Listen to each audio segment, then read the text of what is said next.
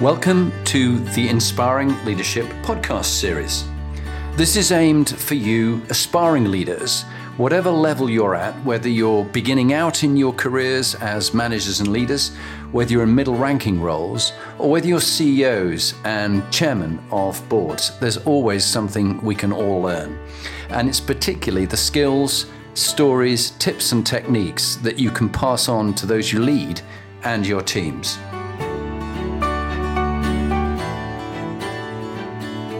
Hello, I'm Jonathan Bowman-Perks, and welcome to my favourite time of the week. I'm very fortunate I have Fiona Lambert with me, who we worked together 6 years ago, and we're going to be talking about inspiring leadership tips and techniques as part of the Inspiring Leadership series. So Fiona, tell us a bit about the role you're doing now and all the different roles you've done. Just a little, minute. Nutshell. Okay, so I've wanted to be in fashion from age 11. I was very lucky to start my career right in the very early days of Next, and then started Georgia Asda with the founder of Georgia Asda. And then I'm very lucky now to have my dream job, actually. So I'm getting the opportunity to start a brand of my own from scratch. Wow. It's backed by the family that own River Island. But I've got the great opportunity as managing director of Harpen to have recruited a team, designed a brand, designed the whole concept behind it, and for a gap in the market. And we launched 3 months ago, so it's a baby. Well, it's my new baby. Yeah. And you're a true entrepreneur.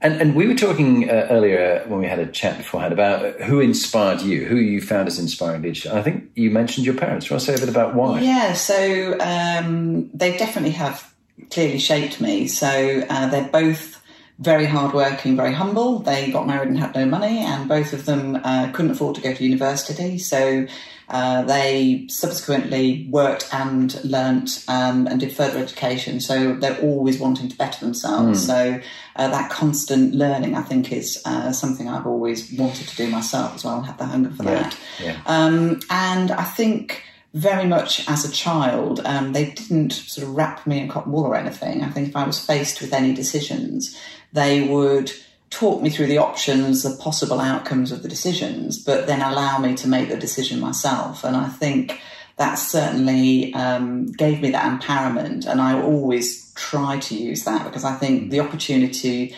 to have a go, make a mistake and feel like you're being supported if you make the mistake, but as long as you learn from it and grow from it, it's a great thing to do. So I think certainly, them bringing me up, it wasn't a sort of tell and do management style, and certainly I don't do a tell and do management style. I want people to feel empowered and have the opportunity to have a go. If it goes well, it's brilliant. If it's a mistake, just learn from it.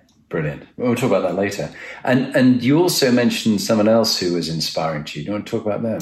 Yes. So as I mentioned, I started my career at Next in the very early days of Next. And the gentleman who founded it was a guy called George Davis. And he founded Next, he founded Georgia Asda, and he founded Purina M&S. So, an incredibly inspiring entrepreneurial person to work with. And I was very lucky when he left Next and started Georgia Asda. He asked me to go and join him. And I laugh now, actually, because I say he phoned me up and said, would you like to come and start a team with me to start this new brand? I can't tell you who it's for. I can't tell you what it's about. But it's an amazing opportunity, to start a new brand from scratch. And I thought, well, this is the guy that started Next. How many opportunities as a young woman am I going to get a chance to do that? So, what sort of age were you then? I was 26. So that was the start of Georgia Asda, which was, it was the first supermarket clothing brand. Yeah. And he has been incredible in finding gaps in the market. And as I said, I learned from him very much about, I keep saying actually, a lot of businesses focus on the margin and the accounts, which is great, has to be done, but you don't sell margin, you sell great product that's focused on the customer. And that's what he taught me. If you're absolutely focused on the customer, give them the very best deal that you can give them. They know that and they recognise that. And aside from that, he had such a vision and real charisma, actually, and a can-do attitude that it swept everybody along, and he could talk to anybody about it and inspire them, whether it was somebody on the shop floor or a manufacturer or one of his team. And so actually everybody, believed in that vision and would follow him because he was so clear about it. Great. And then the other thing, because great people make mistakes as well. And you've made your own mistakes over the years. But what have you learned from when things haven't worked out, or making mistakes, or being indecisive? What's your tip you'd share with others from your own experience? Well, it's an interesting career being in fashion, because it's not very predictable. It's not, it's not a mathematical equation. So I've had my career where I've had to make a decision whether it's long or is it short, or is it going to be a dress, or is it going to be a trouser season, or is it going to be knitwear, and is it going to be about casual coats? So my whole career is based on a very loose decision-making process, and it has to be a combination of experience and gut instinct. But the reassuring thing is actually, if you're never going to get it all right, you're going to hopefully, if you've got a good career, get it 85, 90% right.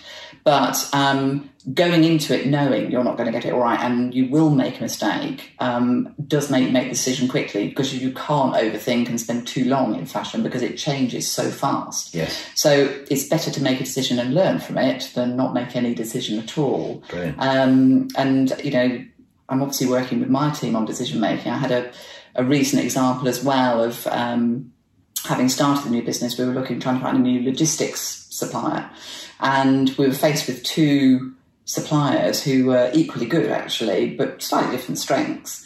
And the chap on my team was talking about it, and he was a bit paralysed because they're both equally good and didn't know which way to go.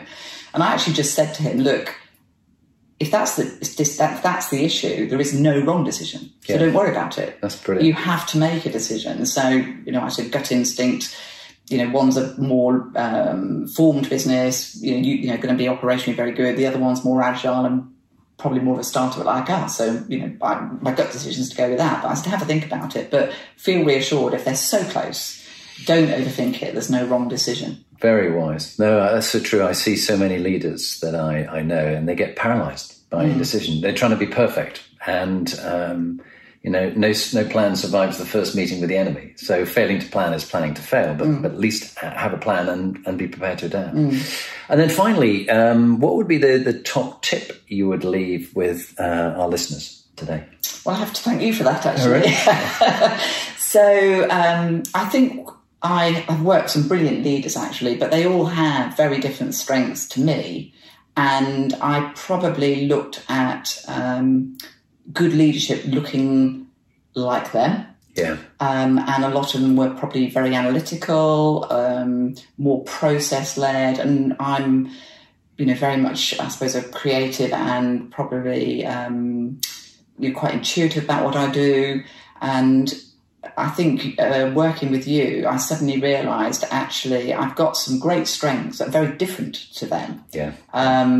And to celebrate those and have a great team around you that support you in the things that you're not great at, actually. But you don't have to be good at everything, and you don't have to be a leader in the mould of anybody else. And accepting who I was and what my strengths were was actually a turning point for me. And I came away much more authentic, I think, because of it, because I was happy in my own skin and accepted that, I was good at those things and could celebrate them. Yeah. No, and you are very talented, and seeing you play to those strengths, I think it's important for us all. There's all sorts of things I'm awful at, but there's some things I'm meant to do. And one to meet interesting leaders like you. So Fiona, thank you very much for your time. Really great. Congratulations on the work you're doing.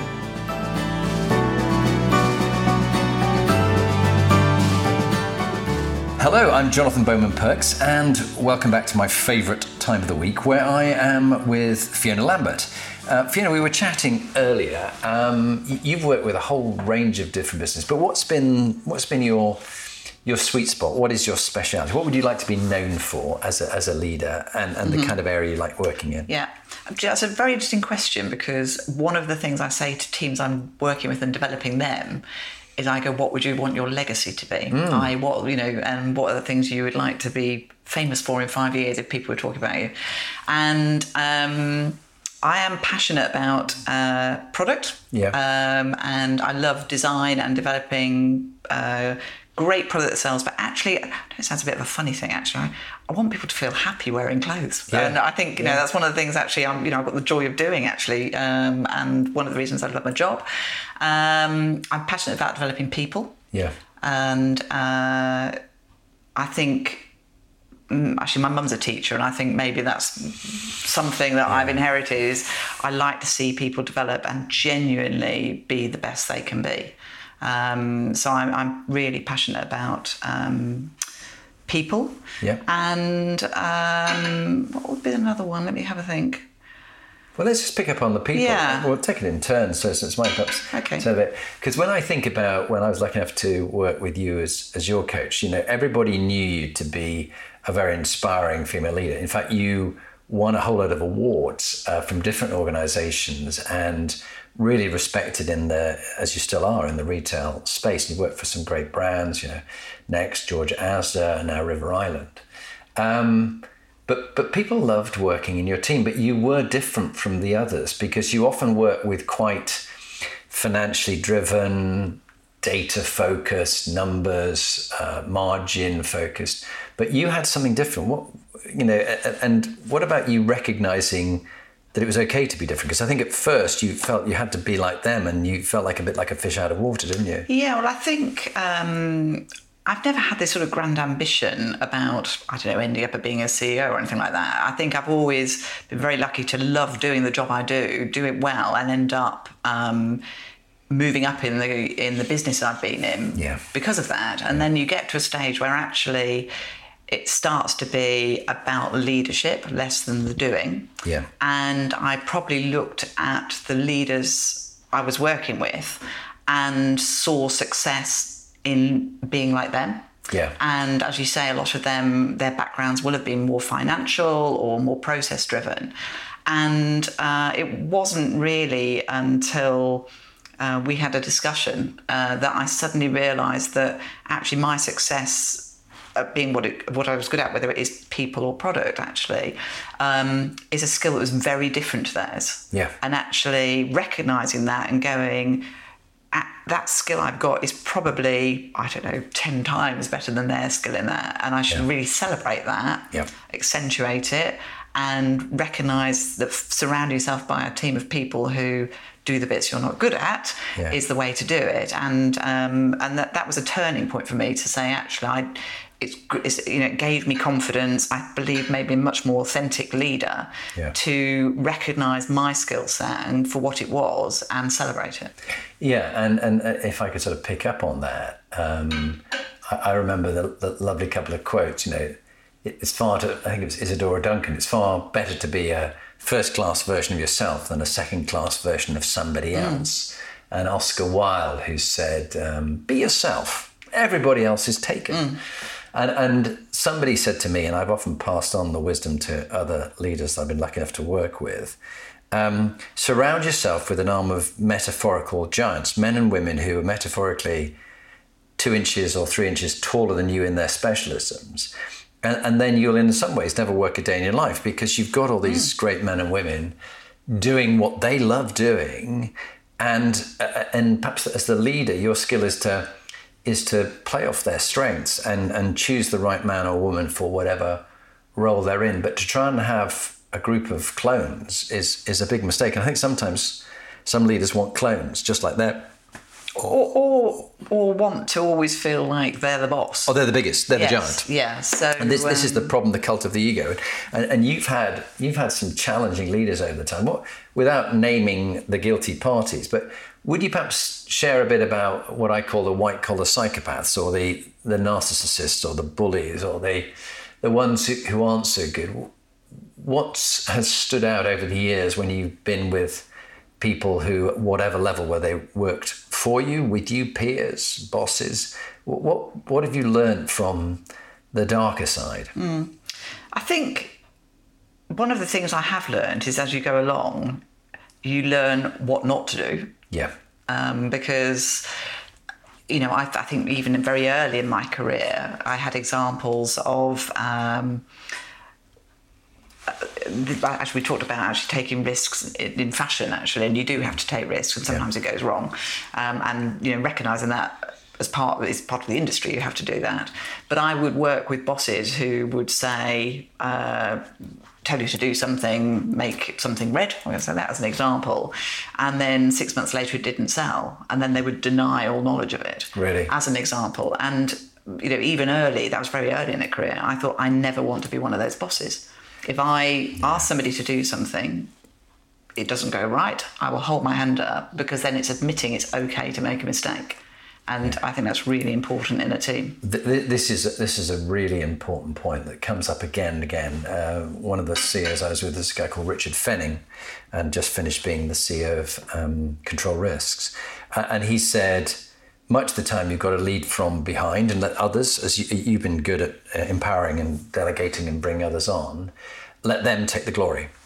But when it all goes wrong, you've got to step to the front, and it is ultimately your responsibility. The buck stops here, as it said on one of the presidents of America's desk. That ultimately, if it goes wrong, it's your fault. And I think it was Eisenhower, as he prepared for D-Day, and he'd almost two different letters. One was a letter celebrating the success of D-Day, and the other one was saying, I'm really appalled it's gone so badly wrong, and actually the fault rests with me. And too many leaders look for scapegoats, and they point fingers in all directions, but they never accept the ultimate accountability. And finally, before I pass it back over to you, one of the questions I always ask any leader is, when was the last time you were dead wrong? You personally, you made a bad decision and you were really wrong. And the really good leaders say to me, do you know what? Frequently I make mistakes. I try to learn from them, a bit like you in fashion. But the really questionable leaders, they say, do you know what, Jonathan, that's a hard one. I can't think of a time I've been wrong. And you go, oh boy, I mean, that's really, you've never made a mistake, a personal mistake, a bad call? I just can't believe that. And if they delude themselves and they think that's the case, that is a problem. What do you think? It's a very interesting thought, because I sometimes think some leaders avoid making decisions, because it's easier to do that than make a decision and make it wrong. Wow. So I think sometimes, particularly some big businesses, and often led by very analytical people, can keep circling around data and pushing for more data and more information. And it's an avoidance technique of having to make the decision, because it's safer to keep looking for proof that you're not going to be wrong, rather than accepting that actually it's not always going to be perfect, but it's better to make a decision than no decision. Yeah. So I think somebody who says I'm never wrong is somebody that probably isn't making an awful lot of decisions. Yeah, I think you're right. And there is that analogy, a bit like a captain of, take HMS Queen Elizabeth, the aircraft carrier, that, if that captain, who I think is Captain Moorhead at the moment, if he was afraid of it crashing or, hitting the dock wall at Portsmouth or something when he was leaving harbour, that he'd never go out of harbour. But actually, the ship's job is to go out of harbour and deal with the Queen's enemies around the world and project British power abroad. So he's got to do it. But metaphorically, I think many leaders either don't make many decisions themselves, or, as you say, tie themselves up in analysis, paralysis by analysis, or get others to make decisions and then blame them when it goes wrong. And he goes, not me, mate, I'm just responsible for this. That was your area. Yeah. But I think that does, clearly generate, I think, respect for you as a leader. But also it does empower the team, because if they see that you're willing to make a mistake, it allows them to move forward and make decisions. And, we will all grow by making decisions and learning from them, whether they're right or wrong. So I think in order to grow, you've got to make decisions, and with it have the risk of making a mistake as well. Yeah, and one of the earlier leaders, you probably listened to Philippa Snare, the CMO of Facebook EMEA. And Philippa I admired, lucky enough to be coaching her some years ago. And there was a situation with her global boss in one of her jobs, where I was in a team meeting and she got it slightly wrong with the team. and she was a bit short with a few of the people, unnecessarily so. And she went away and thought about it and came back and apologised, but her boss was there. And she apologised to the individual, said, look, I was out of hand. I'm sorry, a bit short with you. You are actually right. Please, can we just rewind, start again? I apologise. What are your ideas? Let's hear your ideas again. And the people flourished. They really rose to that one and really appreciated her admitting that she had got it wrong in the way she'd handled them. But her boss took it to one side after and said, never admit publicly you've made a mistake. Never do that. And Philip said, no, I will actually, because that's me being authentic and being human. And it's okay to make a mistake, because if you're afraid to make a mistake, or you've got a, like a good news culture, people don't make mistakes around here, fear of failure, then people will hide things, won't they? And that's, I've seen some of the bigger corporates, when they're managed like that, that is when the business starts to flounder, because people will always catch up with you if you're any sort of retail business. If, you can guarantee if you stand still and don't evolve, that you'll be left behind, and other businesses will keep growing, because there'll be somebody in there who's willing to have a go at something different. So I think, certainly in the retail sector, that ability to have a go at something different and keep moving forward is what will make a business success, rather than a business that fails. I'm really interested in that. Let's just talk a bit about creativity, because you are someone who's widely respected in your industry and by people who work with you, highly creative and innovative. But it's not just you. You build a great team, just like you've hired a great team of people around you with the River Island offshoot, which is called... Yes, Harpen, where you're the managing director. How do you bring out the creativity and the innovation in that team? You're clearly a good listener and you ask great questions, but what else do you do when you want to get the best out of them? I think it all has to start with customer, actually, and being able to describe a gap in the market and describe who a customer is, and work out what it is that is going to be desirable. I think whether it is my team, and interesting, we talked about actually dealing with analysts. I think hopefully one of my strengths is to be able to paint a picture of a vision and put into words something that is creative, which, I've learned to be able to bring some facts into it, so I'll know my market share and my data, but then I can turn that into a visionary picture that maybe people will understand what's the role they're doing, why they're doing it, see the gap in the market.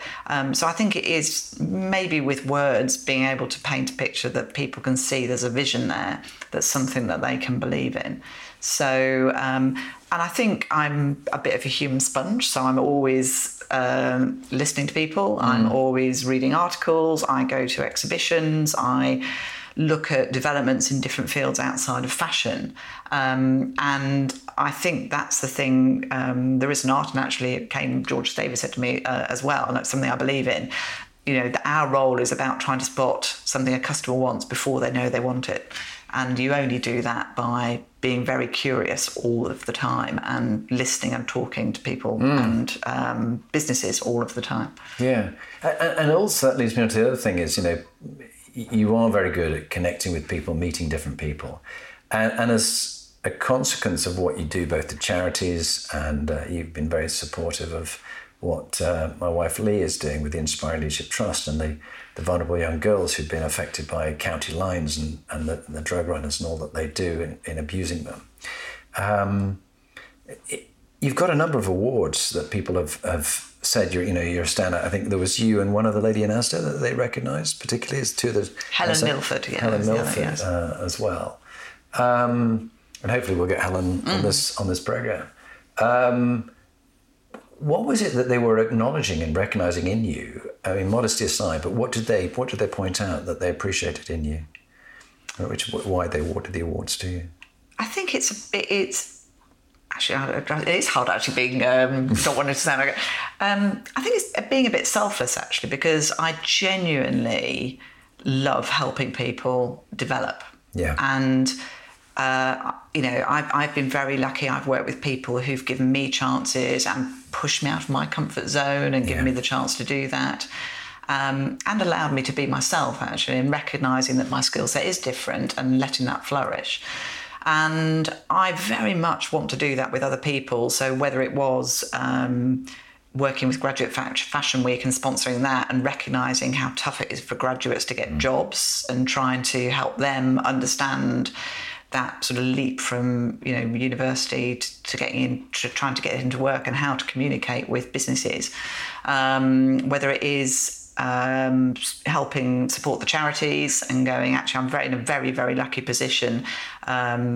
Somebody once said, actually, life's about learning, earning and giving. And I'm hopefully, you know, I'm getting to the giving. Earning and giving. Yeah, so hopefully, you know, I've had a great career and it's now my chance to be able to give back, whether it is with advice or supporting charities or developing people. So I think there's a bit of, like, hopefully people see I really have the best intentions for them. Yeah, That's what it is. What people say, and actually building on a couple of the things, many ideas that have come from what you've just said. One was two models which might be quite helpful to people listening. That I learned from. One was from Nancy Klein and an engineer that she was talking to. And if you can imagine an X and a Y axis with a 45-degree line between them, and what Nancy and this engineer was saying, that on the bottom was your challenges that you face in life, and on the Y axis going up vertically was your abilities. And when your abilities match the challenges you face, you're on the line, on the 45-degree. Below that, you're not really being challenged enough because your abilities easily match the challenges you face.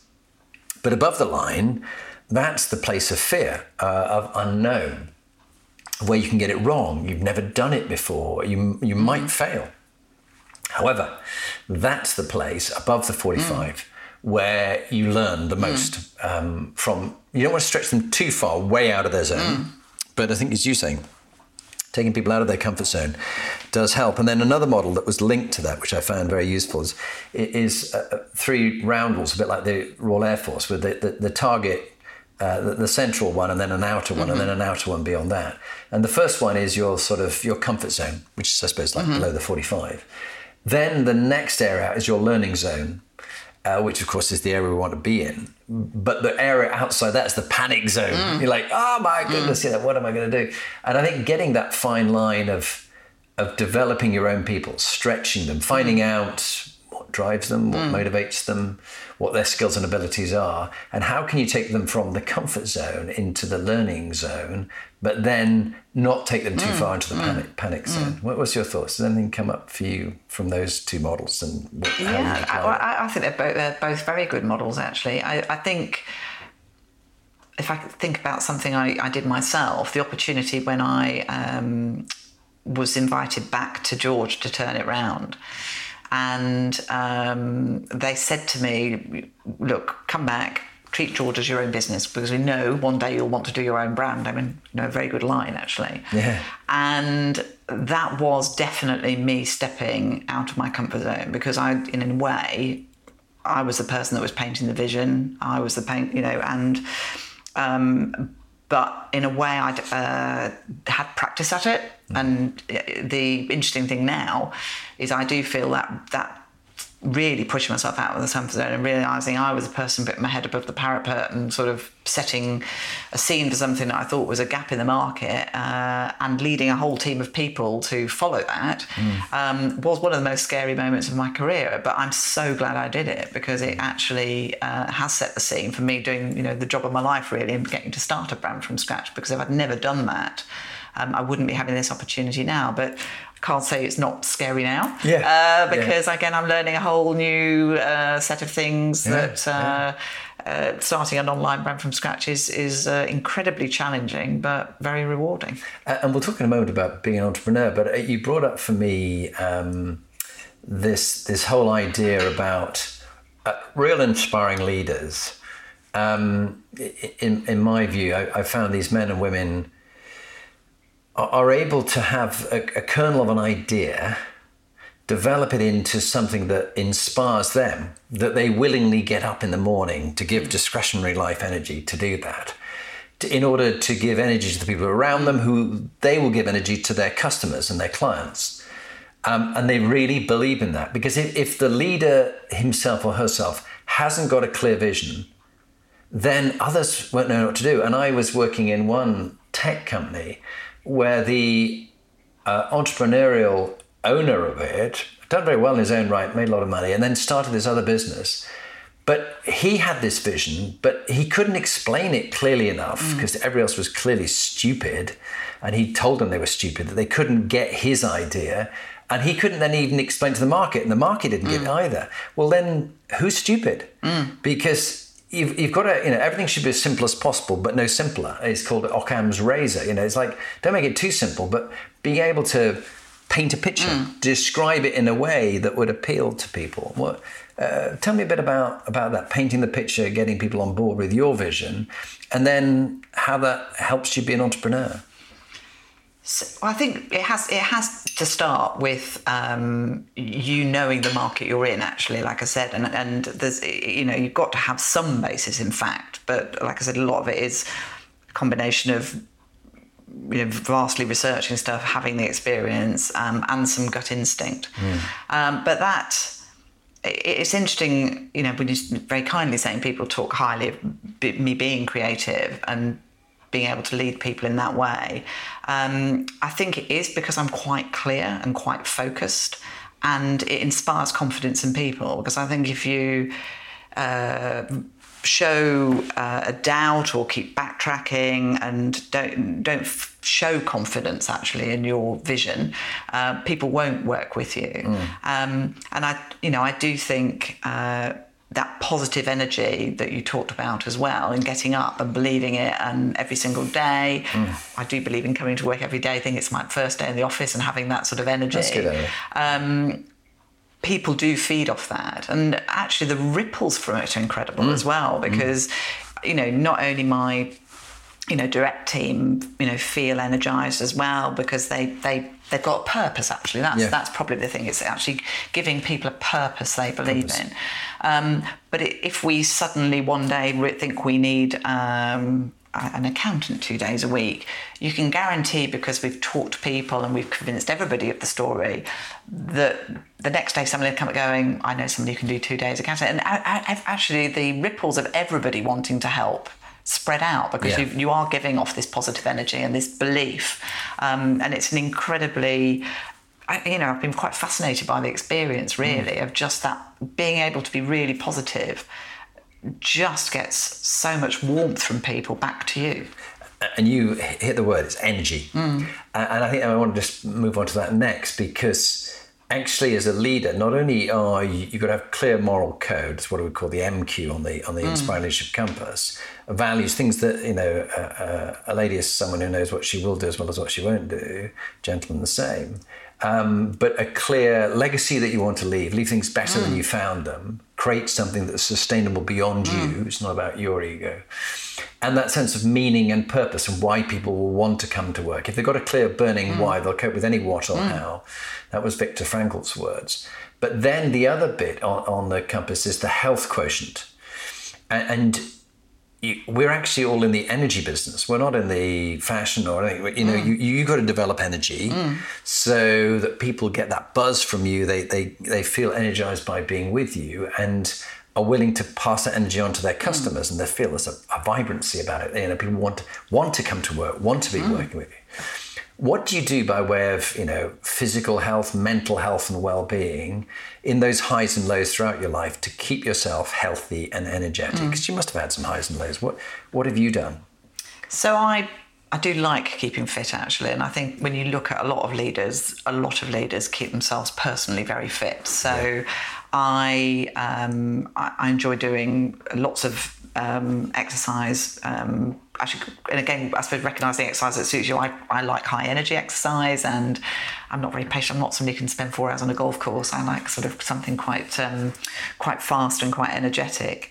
And I try to eat healthily. But I think also I find time. My family is very important to me, actually, and I find time with my family because I think it's. That's important to me, and very grounding, and stops you sort of taking yourself too seriously as well. And actually, I like to have fun, and I'd like to think you don't have to go to work as long as you take your work seriously. You don't take yourself too seriously. Yeah. So I think the team that work with me recognise that. They're not. I'm not going to be somebody that's clock watching every single minute. They don't. A lot of my team have got families, and I've brought up a family, so I recognise that people might have to come in half an hour late to drop children off, but they'll probably work an extra hours at weekend if they need to, because they believe in what we're doing, and I trust them. Yeah. The trust is important. Yeah. So I think I keep positive, hopefully through, being sport, really investing time with my family, but actually recognising that you can have some fun at work as well. Yeah, and we're close to the end of our time, and in a moment we'll do some sort of couple of top tips of leadership tips you'd like to leave people with. But if you or others that you've known have had health problems, what's been the sort of wake-up call for you, and how have you or they bounced back from health worries through overwork or eating the wrong things or whatever? What would you say? Or insufficient sleep, maybe. Yes, that's probably a good one. Actually, probably too much information, but I've just had kidney surgery. Okay, wow.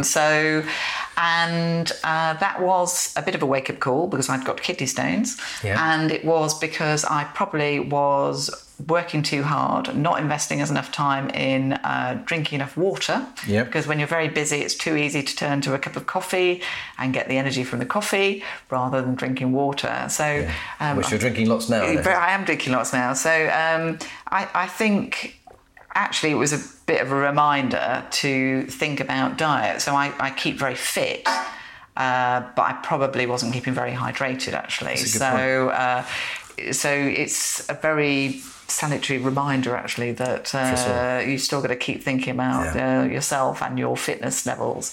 And how do you manage sleep? Because when you're cramming so much in, how much sleep have you had over the years per night, roughly? Well, maybe one of the things I've accepted actually is it's okay to go to bed at 9:30 sometimes instead of, and I think that's a bit of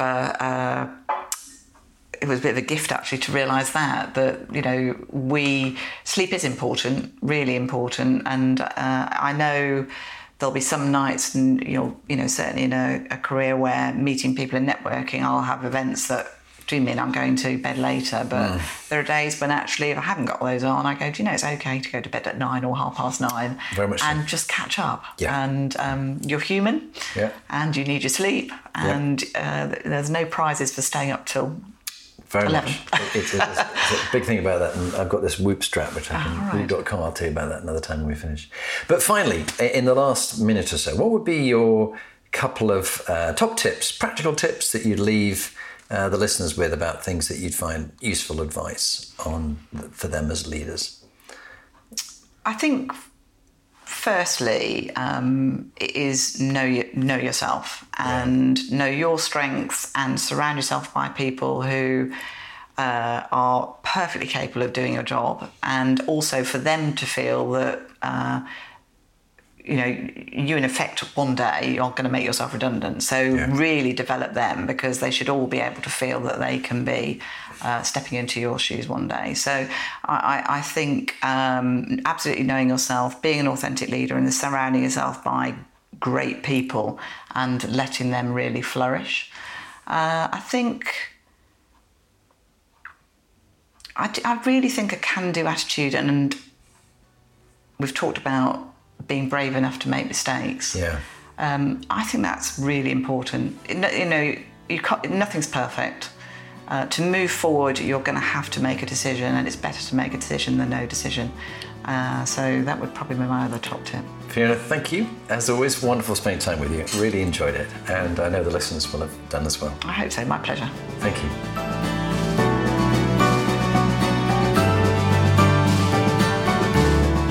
So, now you've heard from one of the inspiring leaders that I've interviewed, what are you going to do next?